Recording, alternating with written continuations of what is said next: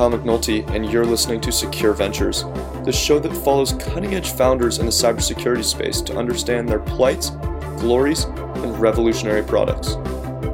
With me in this episode is Michael Holt. Michael is the CEO of Verta Labs, a healthcare security company which is near and dear to my heart, having interned there back in college. He also founded his own consultancy to help startups acquire funding, especially through unique, non-dilutive mechanisms like government grants. He's especially well-versed in the financial and legal aspects of startups, which are tricky for so many founders. Michael, thanks for coming on the show. Yeah, thanks for having me, Kyle. Now, you graduated from the University of South Carolina in 2013 in business administration. What did you originally think you were going to do post-college? Oh, that's a great question, Kyle. So I had worked in construction during the summers during college. I had a lot of experience in foundation walls, replacing foundation walls, installing drainage systems on houses, doing anything with a house. So installing concrete driveways, doing landscaping, doing siding, doing insulation, remodeling interior, installing hardwood in kitchens. So I thought I was going to do a lot of work in construction management, and I had a degree, also a double major in finance and real estate. So I was gearing up to go into construction, and I also had a minor in environmental science. So I have a lot of knowledge about the construction market, and I did think that I was going to be working in the Washington, D.C. area doing different jobs in that region. Wow. Yeah, there's very little overlap there with security and startups. Well, maybe there isn't. Maybe there's more than I'm thinking. Feel free to elaborate on that. But what did you end up doing post graduation instead? Yeah, absolutely. So I moved up to the University of Michigan because my cousin, who's a professor there, Kevin Fu, bought a house, and he needed some help. When he got an inspection, he found an issue with a cracked foundation wall. So I moved up there after college to help him out, and we replaced the foundation wall. We remodeled a lot of his house, and I spent about 9 months on this project. And during this project, he brought some of his students over from his lab. They had an RFID sensor. It was a batteryless passive sensor that we could put into the foundation walls. So we put this device into the foundation walls. It had an accelerometer, a moisture, a temperature sensor. We could tell the temperature at which the concrete cured, if the walls were moving over time. And we presented this research. I graduated in May, started working on this project over the summer. We presented the research in the fall at the TerraSwarm workshop at Berkeley, where we replicated the experiment. And at the same time that we were preparing for the conference at Berkeley, I was talking to some of his students about some different technologies that they wanted to have a startup to commercialize. So I started working on using some of my business skills on looking at the intellectual property, looking at the finances, looking at the go-to-market and business plan. So in the fall, we presented our RFID technology at a workshop and also started working on commercializing Verta Labs. Interesting. So what was that early version of the Verta Labs product? Obviously, it's changed a lot to where it is today, and we'll get to that later. But that first version that you're talking about, what was the Verta Labs product doing? Yeah, that's a great question. So that's a good segue into the following year after 2013, going into 2014. We went through a boot camp in Ann Arbor, Michigan, at the local business development office called Ann Arbor Spark. And the product we were developing was a power consumption monitoring device. So it was a power strip that was able to monitor power consumption for malware. So there's two different types of things we did with this smart power strip. it sent the data up to the cloud where we were doing machine learning on the power consumption data. And we could either detect malware, and the way we would do malware detection is we would detonate malware, like a RAM scraping piece of malware found in retail point of sale machines, or um, or different types of malware on general computing devices. And what we were able to do is look at the power consumption pattern and write an algorithm to detect certain types of malware running on devices. We also did anomaly detection. Anomaly detection was baselining what is normal and then sending an alert if there's a large deviation from normal. So one of the examples, we actually just published a paper about this anomaly detection just recently this month on an infusion pump. And it took us 5 years to finally get our patent for our PowerGuard technology. We just received it. And what we were able to do with the infusion pump, for example, was we were able to detect if usually different drugs dispense at, let's say, 50 milliliters an hour. Well, if by accident, let's say it was uh, the dosage was increased to even 100 or 900 milliliters an hour, we were able to then detect if there was a large deviation from normal. So our original product was this power strip. We went into the basements of the hospitals at the University of Michigan, and we were actually installing this power strip on different types of equipment that were doing imaging at the hospital. Wow. So obviously, PowerGuard being a deeply technical product and the kind of ingenious technical solutions needed to come up with that, how did you balance your business focused background coming into the Verta environment? Where did you feel you were really able to provide the most value to the company? Yeah, that's a really good question. So one of the things was I got really interested in doing the data collection.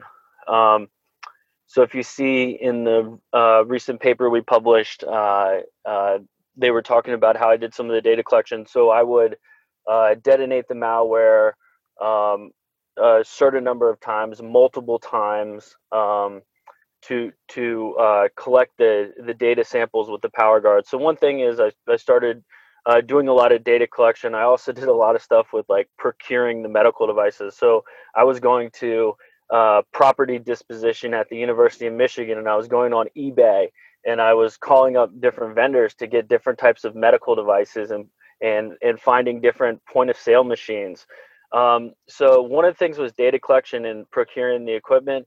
The other thing was doing more customer discovery interviews. So going to local businesses with retail point of sale machines, or going over to the basements of the hospitals and learning about their pain points. So I would meet with the IT teams, I would meet with the clinical teams, and learn about what uh, their daily operations are like, what are their different pain points, what they were trying to solve.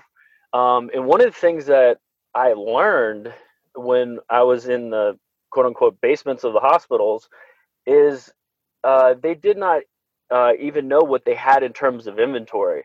So this was 2014, 2015, before the Internet of Medical Things space sort of took off.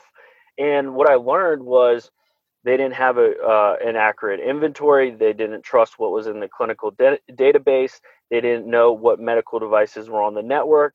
And the reason why this was important is because we realized with the PowerGuard is if they didn't know what they had, they didn't know what devices were highest risk in terms of the vulnerabilities and the threats, and they didn't understand what their risk posture was, and they didn't have good policies and procedures for managing the equipment, then they couldn't fully utilize a technology like the PowerGuard because they didn't have a prioritized list of where they should install this control. So before they understand sort of their security posture, at first they need to understand their security posture before they go implementing controls. Right. Yeah, that's a perfect transition. I mean, can you talk about how that ended up shaping the future of the Verta product from there? Yeah, that's a wonderful question. So we had just received our National Science Foundation funding um, during our phase 1 grant that was 6 months long. We showed that the Power Guard was effective. The with the National Science Foundation grant, the phase 1 grant is for research uh, to prove the feasibility of the solution before the phase 2, before you go to scale. Hmm. And during the phase 1, what we had to do is we proved the feasibility with the results from the Power Guard, but then at the same time we had to pivot our approach because we found out if the customers didn't have the inventory, they didn't have a solution to manage the vulnerabilities, that they couldn't effectively use the Power Guard. So we sort of pivoted to developing the user interface for the Power Guard, which did inventory, which helped with the vulnerabilities, which did reporting. And during this phase, we sort of split our team into two different projects. One was more focused on vulnerability scanning. The other one was more focused on uh, passive network inventory and also tracking inventory with RFIDs. So we split into two teams, and we took what was best from both projects and merged them back together when we submitted our report to move to the phase 2 of the National Science Foundation grant. And then we were awarded the National Science Foundation grant to then uh, build what now the industry is calling passive agentless monitoring solutions. Hmm. So, like you were saying, you originally split the team and were working on both the origins of the Blue Flow product, this agentless monitoring tool, but also still working on some of the Power Guard anomaly monitoring. What triggered the decision to abandon the Power Guard product and just focus on Blue Flow? Was it that grant in particular? Was it something, some other indicator in the market? Yeah, that's a great question. So, a couple things with artificial intelligence and machine learning is the first thing is if we're deploying this device in a hospital, some of our clients for our BlueFlow product have 4,000 or 20,000 or more devices. So they might have three different types of infusion pumps and 10 different types of patient monitors, and so on, CT scanners, x ray machines. It was one thing, it's difficult to baseline what is normal across so many different types of devices. So, one of the things that if you want to do this appropriately, would to be work with a manufacturer to baseline their equipment Hmm. in the factory while it's being produced. So one of the routes to the go to market with the Power Guard would be to design it into different electronics devices versus bolting it on in the Hmm. field. So that's one thing. Just like with any AI or ML, there can be a lot of false positives, false negatives, and it's Hmm. generating a lot of alerts. And it was just too early to go to market selling the bolt-on device. What our customers really needed at the time was the inventory and the vulnerability management. And you mentioned the publication that just came out recently. Is PowerGuard still something that Verta is hoping to deliver at some point, leveraging that initial R&D that was put in? Yeah, that's a great question. So we're pretty excited about how the patent turned out. So the patent was awarded, and we were awarded uh, a patent award for Hmm. AC waveform monitoring. So the alternating current waveform. There's also other applications that are included in our patent, not just power. but we can monitor electromagnetic interference, RF, acoustic, and any sinusoidal waveform that you can find. So we do have this patent, and we're in various different discussions on how we can spin this off, what would be the right partner to go to market with. So we do have some plans for that intellectual property, taking it to market or licensing it. Interesting. And am I correct that you were the one who was responsible for mostly writing up that patent in the first place, just based on your role? So the PowerGuard patent is pretty technical. Got We had a number of research notes. So, when we were Hmm. doing the data collection, when we were doing the malware detonation, we had a lot of write-ups of like how this worked. We had a lot of different slides and demo videos. We turned this all over to our intellectual property attorney, um, Hmm.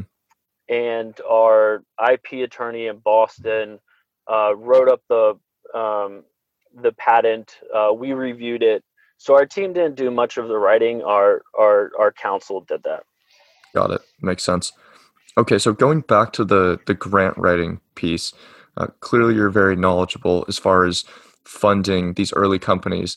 Where did that grant writing experience actually come from? How did you learn the key details required in a successful grant in order to secure that fundraising for Verta over time? Yeah, that's a great question. So, um, at their earliest stages, I mean, at first I tried to write a traditional business plan in 2013. However, I quickly learned when we went to a boot camp or an accelerator that a lot of folks were using the lean startup method. So, doing a Hmm. lot of customer discovery, understanding the pain points of the customers. They call it like getting out of the building. What I tell a lot of my consulting clients that I help with uh, early stage uh, uh, sales and customer development and grant writing is they say like get out of the building. What you want to get are unique insights from potential customers. So these unique insights can't be like found on Google search. And one of the things when you write a grant application is you want something that you tell a very compelling story, that you look like an expert, that you Hmm. educate the reviewer about something they never knew about, and you don't just cite certain market research data that can be found online. So really, the first step was learning the lean startup processes, customer discovery, customer development before you start doing product development. And during that boot camp process, I also learned a lot about pitch deck. So how to present the problem, the solution, the market size, the competitive advantage, the team, um, the pricing, and sort of the fundraising ask. So that's really your business plan, your pitch deck.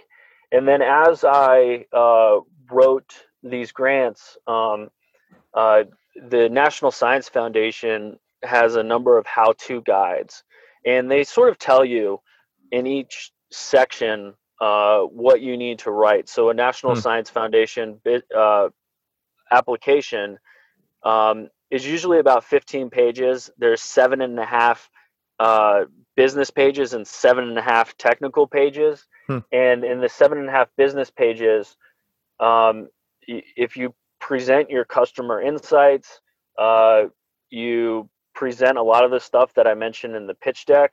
That covers the business plan.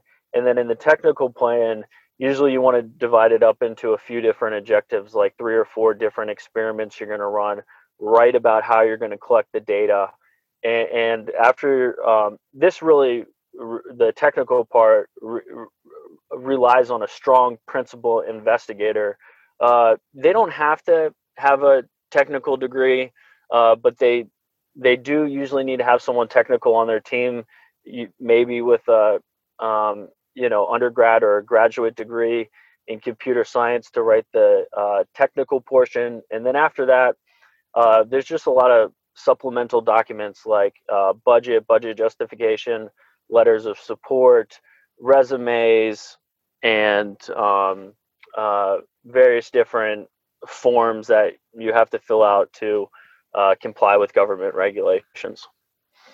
And after your grant writing success with Verta, my understanding is you ended up getting approached by other companies in the accelerator program for help with grant writing for them. Uh, what Mhm. was for you the most commonly overlooked aspect of these other grants that you were able to go in and say, the majority of the time, this is a quick fix in order to increase their success likelihood? Yeah, that's a great question. I think mainly um, was just guidance through the whole process. They Hmm. maybe heard you could get a grant, but they didn't know where to get started. Um, Usually, you reach out to the program director, tell them what you're working on, ask for some feedback. If they think it's interesting, they'll invite you to apply. Now, there's an actual pitch process where you have to pitch the National Science Foundation Hmm. to be able to apply. So, people approach me for a lot of different things. So, there were people that were already awarded grants that did not know how to set up the accounting system and didn't know how to set up the right policies and procedures and employee handbooks. So some people were post award where they uh, were looking for grant management. Some people were about to get the award and they needed help with different compliance issues. So they were being the National Science Foundation was doing the due diligence on them to right before they were about to get the award, and maybe a couple issues were identified that needed to be fixed. So I had to come in and correct it properly. Otherwise, that's grant management, grant compliance. Otherwise, I did a couple different things. I was training people on how to write these grants. So the various early stages, like reaching out to the program manager and submitting the application. Other people will come to me maybe after they already had a phase one and they were going for a phase two, and they wanted to make sure that they secured the phase two. So I got involved later on in the second application to make sure that they would secure these grants. So I have a lot of different touch points at various different stages of these grants. Yeah, clearly several different services that are being provided here. And you actually ended up starting your own consulting company back in 2016, Traverse Management. Uh, What was that experience like? Why did you decide to opt to build that brand for yourself rather than just continuing to provide independent work? Yeah, that's a great question. Um, so obviously, I think one of our things we're going to talk about later is legal protection. So it was an LLC, which provided me a certain level of legal protection that I don't get from doing it from independent consulting. Uh, Another thing was I was starting to do more office hours at the University of Washington, holding office hours, training people on how to write these grants. And I still do office hours at Cambia Grove, a healthcare incubator in Seattle. Um, Another thing too is, uh, just having a separate email, so all these emails don't end up in my uh, per- personal email box. And now it's really evolved. I think the grant writing was an early stage uh, for Traverse. In later stages, more recently with Traverse, I've been helping a lot of people with fundraising, not through grants, but through different investors in the Seattle region, in the Ann Arbor region, other investors on the East Coast or internationally that I've worked with before. Now with Traverse, I've really moved into some folks are trying to do international distribution into places like Qatar and Dubai, where I have some various contacts. Other companies have approached me because they have a cybersecurity startup and they want to enter into the healthcare market. So I introduce them to medical device manufacturers. I introduce them to hospitals. I get them involved in different regulatory groups, like the Healthcare Sector Coordinating Council. I introduce them to other healthcare sort of standards bodies like ECRI, the ECRI Institute, or AAMI, the American Advancement of Medical Instrumentation. So it's evolved a little bit, and one of the interesting things, like I mentioned, was people in cybersecurity trying to get into healthcare, and then also trying to help different companies at various different stages secure funding. Hmm. And all the while, you've still been working at Verta. How have you balanced those two responsibilities? Oh, that's a great question. Um, so one of the tough things about the path that we had discussed about pivoting off the original product, and we had some private capital to do that, and partly when we were pivoting off the PowerGuard, we had actually received a $5 million Series A term sheet. We had Hmm. turned this down because it was going to take over control of the company, Right. and that was at the uh, same point in time that we had some grant funding, and throughout this whole process, from time to time, depending on how large our team was, and who was approaching me for consulting, I would go out and do uh, consulting for various different companies, and lengthen the runway for Verta Labs at the same time. So more recently, uh, I used to do a lot of travel before COVID, going to present on site at different locations. Now, the way that we've evolved our business model at Verta Labs is we have a freemium offering, and we're working on a lot of cloud automation. We're revamping our website and have onboarding instructions. So one thing that I've been working on at Verta Labs is more of a self-service model Hmm. for Verta Labs, and uh, in this process, the company's starting to run itself. So we Huh. have marketing support, we have management support, we have different engineering advisors, and we have cloud specialists.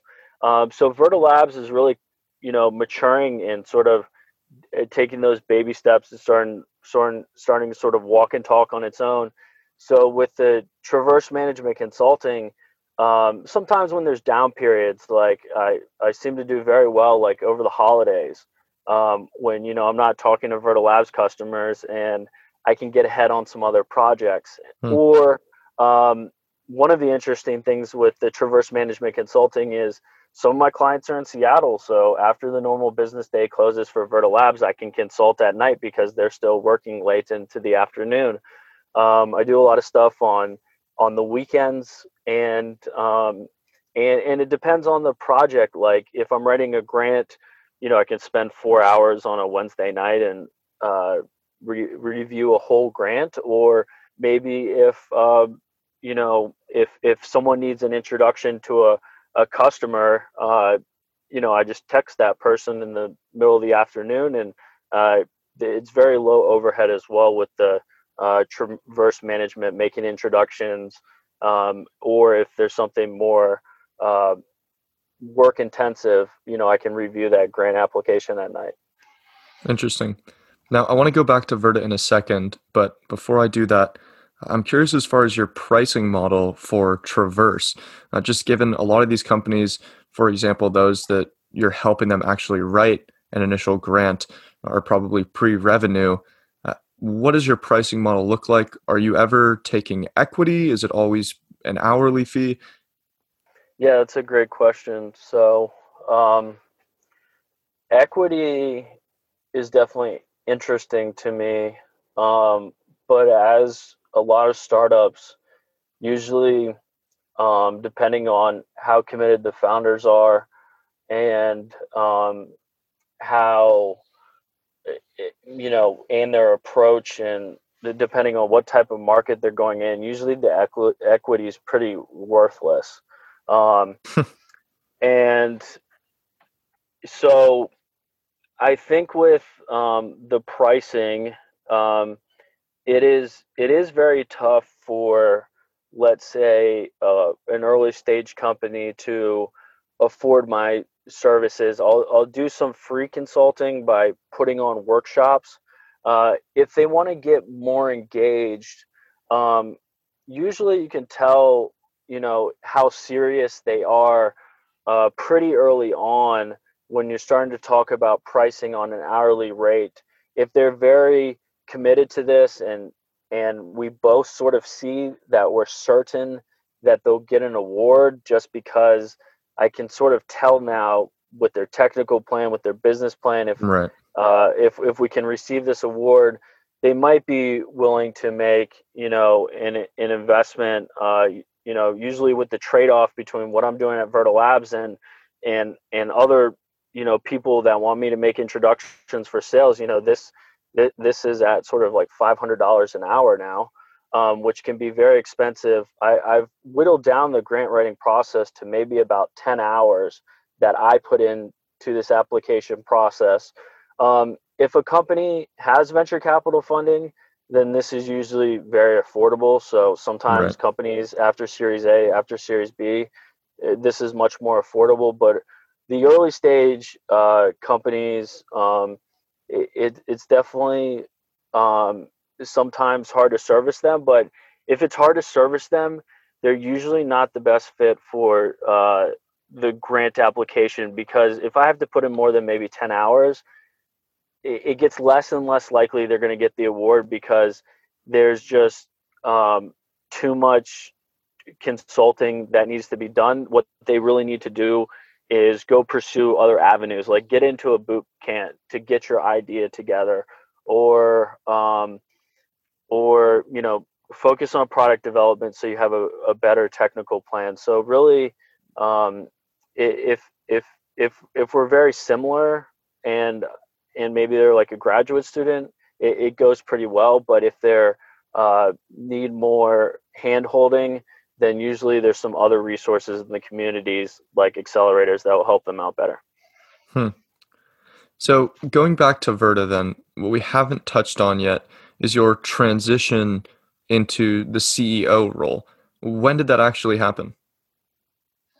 Yeah, so we've been through a few CEOs. So I originally started the company with Dr. Dennis Fukun back in 2013, 2014. Before we had the other co-founders on board, so we had to secure the funding. Once we were able to secure some funding, Dr. Kevin Fu took a sabbatical from the University of Michigan, and at the same time, Dr. Benjamin Ransford finished up his postdoc at the University of Washington and joined our team full time. So Dennis was originally focused on creating the Power Guard. As we pivoted to the inventory and Kevin came on board, Kevin was our CEO. And then um, as Ben started to uh, sort of run away and lead the engineering for the cloud solution for Blueflow, for designing the Pulse threat feed, for designing our open source inventory tool called TaperX. Ben became the CEO. In that time period, that's when I moved out to the University of Washington to be closer to Ben. And then at a certain point, once we finished our grant funding, which was a significant amount of revenue per year, to have a number of people full time, Ben got a very good offer from a fast growing company to play a prominent role in developing the security program for Stripe, the payment processing firm. So as we sort of pivoted off the grant funding and we were living off commercial revenues, and we really had to be sales and business development focused because the product was fully built, was the time that Ben transitioned to Stripe, and I started continuing to work on our sales, business development, and marketing of our solutions. It's pretty remarkable just to hear you say it out loud, having four CEOs in the time span of the last 7 or so years now, and the life of the startup. I mean, how do you think that rapid change in leadership has affected the company, uh, either for better or for worse? Yeah, I think that everyone sort of was able to build on their strengths. So, like I said, Dennis did very well with the Power Guard. Um, Kevin did very well in um, when we were first with the Power Guard. It was trying to sort of maybe force the solution into the market. When we took a step back with Kevin, we were looking for with our customer discovery data, a better approach. And we were able to get in front of a lot of potential customers due to Kevin's expertise. Ben was then able to run with a lot of his expertise in in um, in software development, and more recently, I've been able to have a lot of flexibility with my different sales and business strategies. I guess one of the things is uh, developing a team, depending on the CEO. Like, there were certain people that were better for Dennis's team. There's certain people better for Kevin or Ben, and now I have my own sort of team. Hmm. So some people with the management changes, uh, they sort of either came with the management or left with the management. So we Hmm. had different uh, business team members depending on who was the CEO at a given time, which is hard because sort of if some of your team leaves, you sort of have to restart building that again. Yeah, that sounds like quite the challenge when getting an employee in the first place can often be a challenge in itself in these early startups. So thinking then about your transition into the CEO role, you mentioned the more focus on business development, marketing, and sales, just given the nature of the product and where the company was as a whole. What was that transition like for you, just given your longstanding experience with the company? Um, it sounds like the responsibilities were actually still fairly similar to what you were doing previously, but can you just tell me about that transition and those new responsibilities and that new title? Yeah, absolutely. So um, because I had written a lot of the grants, because I was talking to a lot of customers, the presentations, whether it was with the National Institutes of Standards and Technology or in Dubai and Qatar or crisscrossing the US, I'd driven from Washington State to Helena, Montana to South Dakota and Dallas, and I was bouncing all around, um, making presentations at different customer sites. That really came naturally. Some of the challenges were then articulating and prioritizing the different integrations, the different features that our customers were requesting. There was also some challenges as we moved from software development to deployments at customer sites. Um, we had to shift to be more customer oriented. So that's really like being very responsive. That's, if there's a problem at a customer site, it's finding a quick solution. Um, so through that evolution, one of the things we did is move to cloud because depending on the different code dependencies at different customer sites, and depending on if they had a firewall and we had to get our threat feed through, we've really moved to the cloud offering to solve some of uh, the engineering challenges of different deployments. And now one of the things we're focused on is we have we're working with a medical device manufacturer, and we're working with a hospital that has 65 locations. So we're getting some new feature requests to take the product in different directions. We're also getting a lot of integration requests. So Hmm. we have 17 pre-built connectors to vulnerability scanners, security event management solutions. But depending on the customer site, they might have 20 more tools that we currently don't have. So a lot of the solutions in our space have 20, 40, 60 integrations.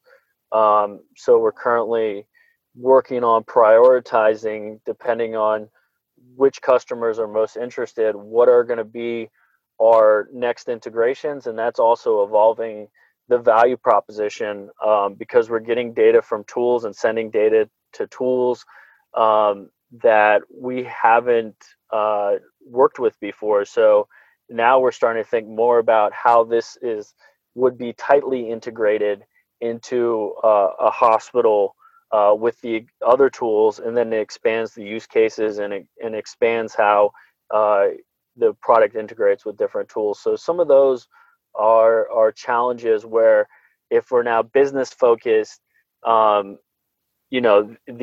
engineering still needs to be prioritized. So at one point we were too engineering focused, and now we're a little too business focused. So those are sometimes tough to find a balance.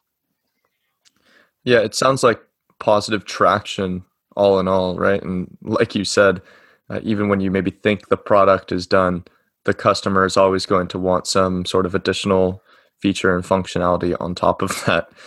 So, looking at all this, where you are today with Verta uh, and with Traverse as well, I mean, what's really next for you and for Verta, uh, the company and product?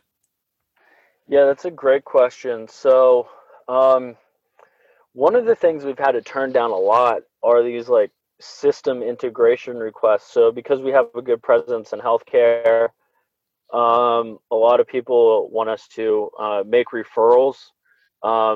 We're not exactly sure how this fits with our total vision.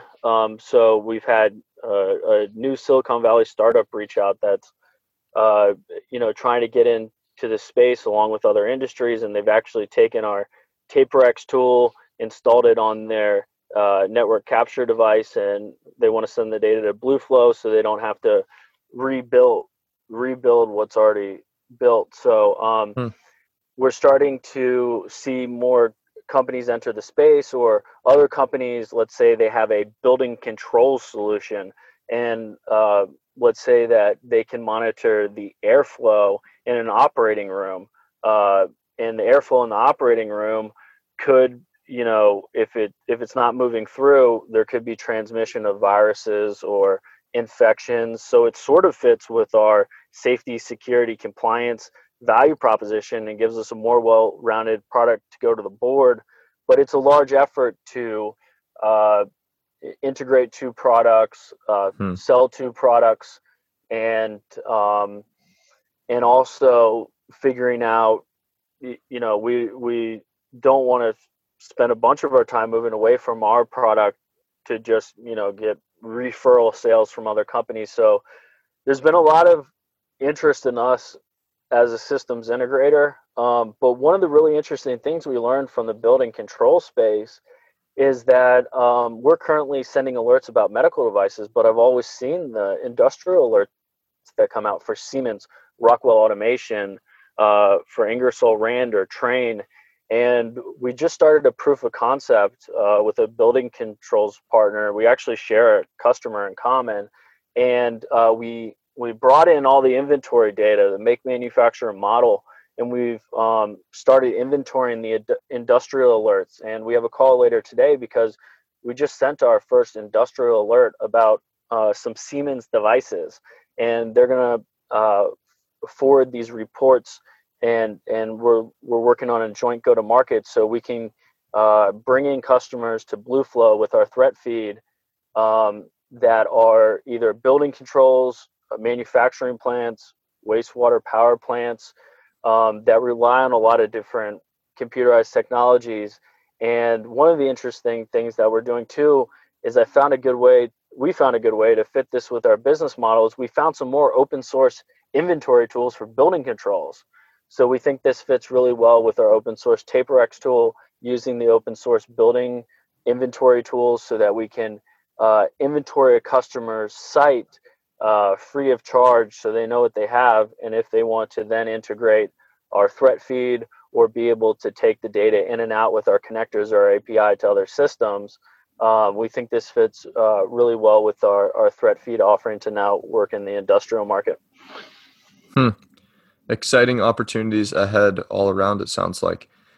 Final question here for the sake of our listeners.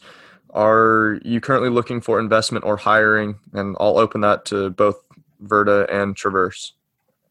Yeah, so we are in discussions with some investors, and we are currently looking for some more development resources. I've been playing a customer success role that needs to be fulfilled. And then, so Verta Labs is, pretty bootstrapped, but there's a lot of potential there. And we're still figuring out what exactly the pieces we need to put in place. And we're still in discussions with investors about if this is the right time now to scale it up.